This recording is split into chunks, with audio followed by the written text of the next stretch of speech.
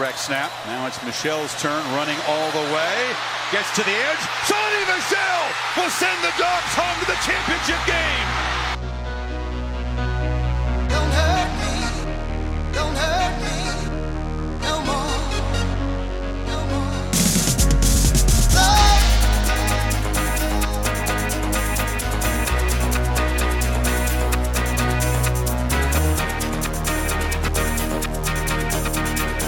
Guys, welcome to another episode of Draft Daily. I got a really special guest, Charles McDonald. You can find him on Twitter at 4verts. He's part of the Setting the Edge podcast. He does football breakdowns for Football Outsiders and The Falcoholic.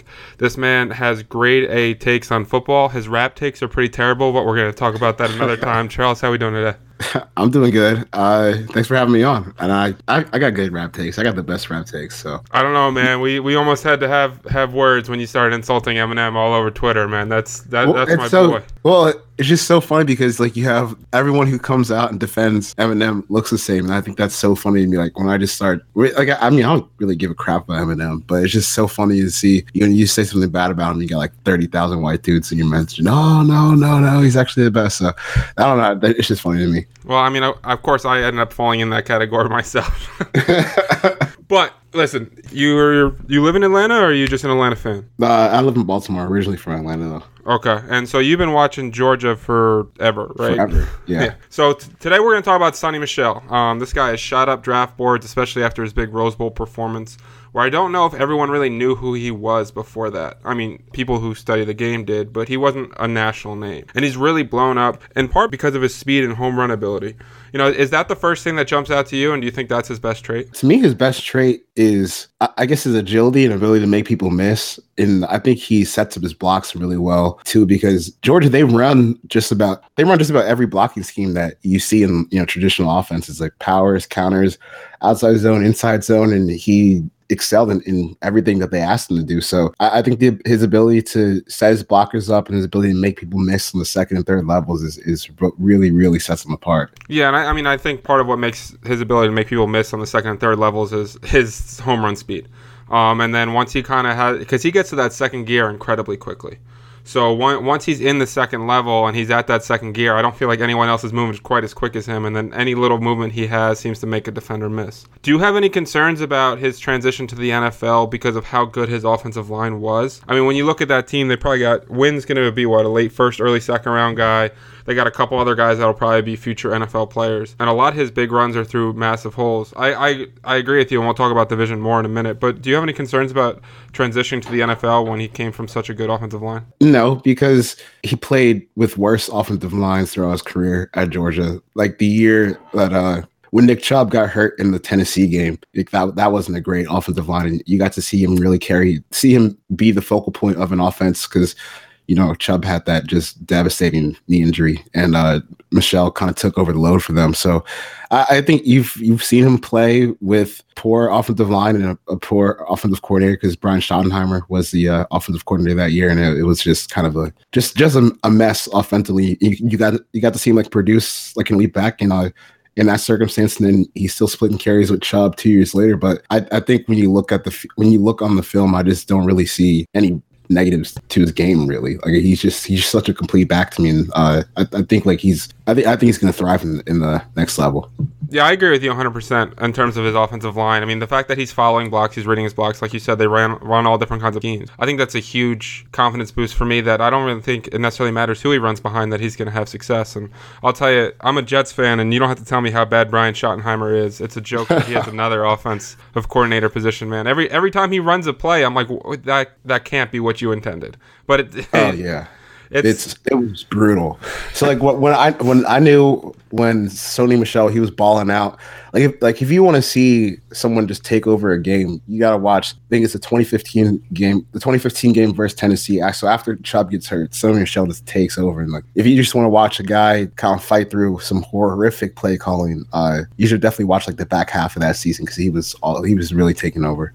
Yeah, and I hate to be so negative to start off with MIchel, because I'm with you. I think there's very few holes in his game.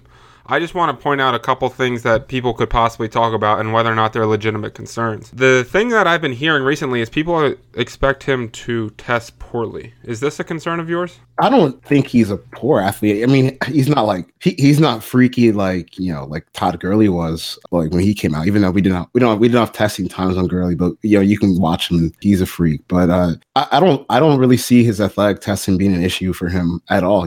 As long as he hits like sub 4.55 on the 40, I think that's really the only thing that matters for him. Yeah, I agree with you. And like even if his agility scores weren't the best, I think it's not necessarily the most important aspect of his game. His agility reminds me some of Dalvin Cook, which of course is going to be, oh man, Dalvin Cook tested terribly, so he's going to test terribly. And I kind of more mean that as his moves don't necessarily have to be the most sudden to get defenders out of position in order to blow by them. Yeah, and I think with running back testing in general, I think you can kind of look at the tape with running backs because you can look at Kareem Hunt. He didn't have a great combine, and we just saw the rookie year that he had.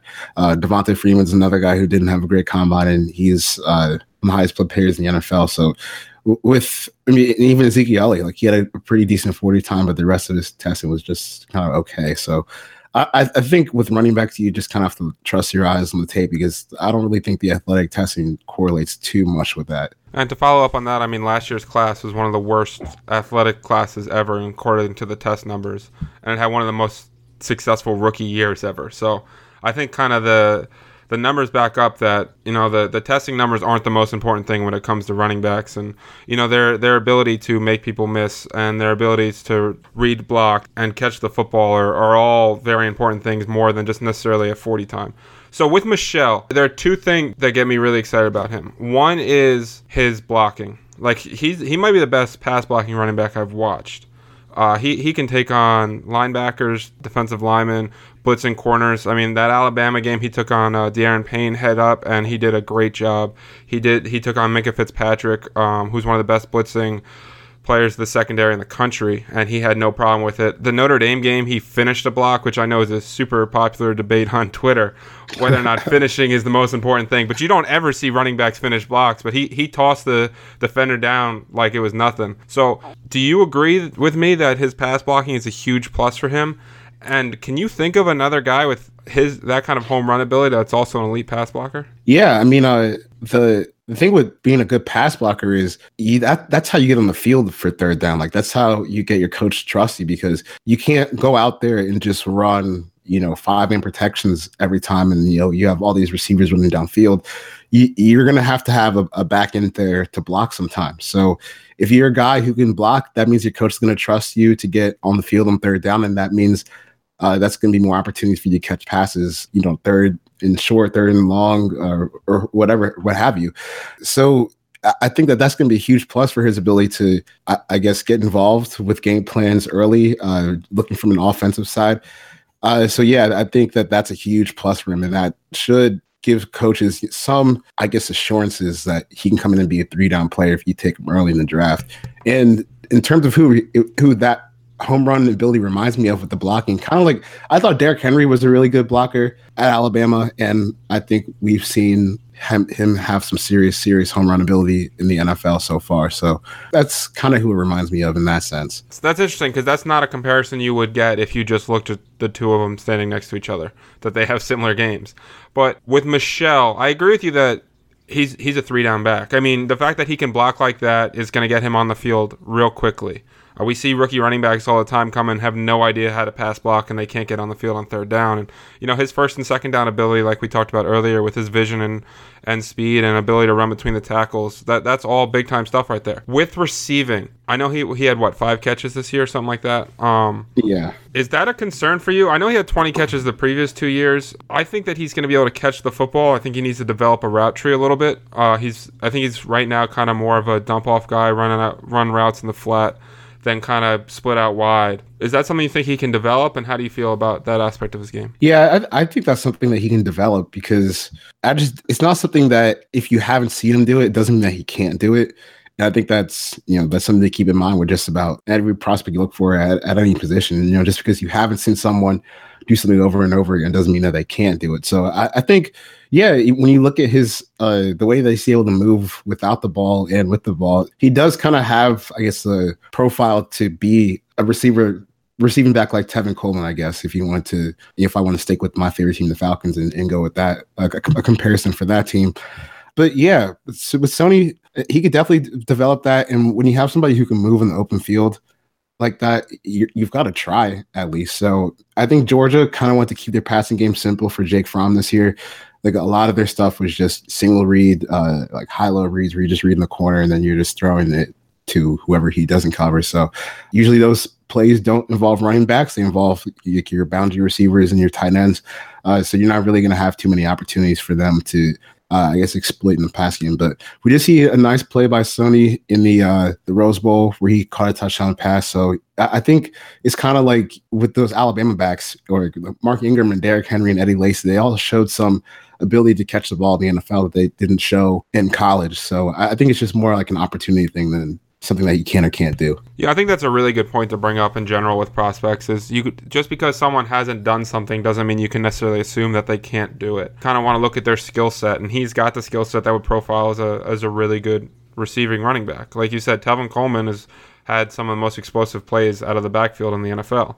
So, I mean, I'm with you with Sony Michel. I really don't see a whole lot of flaws when I look at his game. The one flaw that I think is legitimate is that he fumbles a little bit too much. I mean, 1 out of every 55 touches has been a fumble in his career. And that's a concern, especially with rookie running backs, because once they start putting the ball on the ground, coaches can get a little nervous. But I think other than that, he's an incredibly well-rounded running back prospect that is probably right up there in the RB2 conversation in terms of the draft in general. I think he's the best, honestly. I like him that much. The best after Saquon Barkley is I'm assuming what you meant. No, including Saquon. I got my own beefs with Saquon, including how Lamar Jackson is a better runner than him, but we'll save those takes for later. That is something we need to talk about at some point in life. So with Michel, you have him as the best running back in the class. Right now, he's right there with Geis for me for RB2 overall. Do you have an ideal landing spot for him?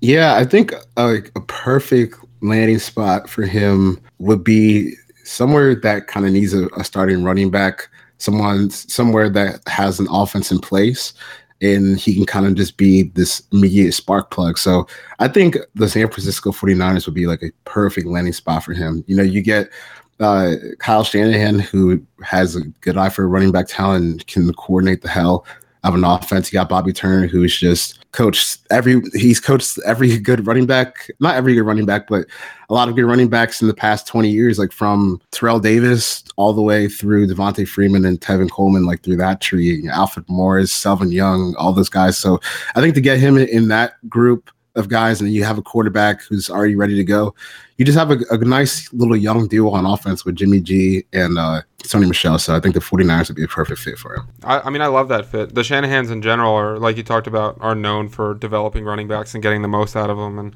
if you get the most out of Sony Michel, he's going to be a star NFL running back. So do you think that's early round 2, or would you take him round 1 there? I guess early round 2, just because. I mean, I personally would take him in the top 15. I wouldn't have a problem with that, but I don't think the NFL is going to value him the same way. So I think if he's there at the top of round 2, then yeah, definitely pull the trigger on that. Charles, thank you so much for joining us, man. We just talked about one of my favorite players. I really appreciate you coming on. Guys, he's Charles McDonald. You can follow him at 4verts on Twitter. Tune in next time as Charles is going to join us again because he did not have enough fun talking Georgia running back, so we have to bring it back and talk Nick Chubb. Thanks, guys. Sing about Hollywood. Sing about Hollywood. Sing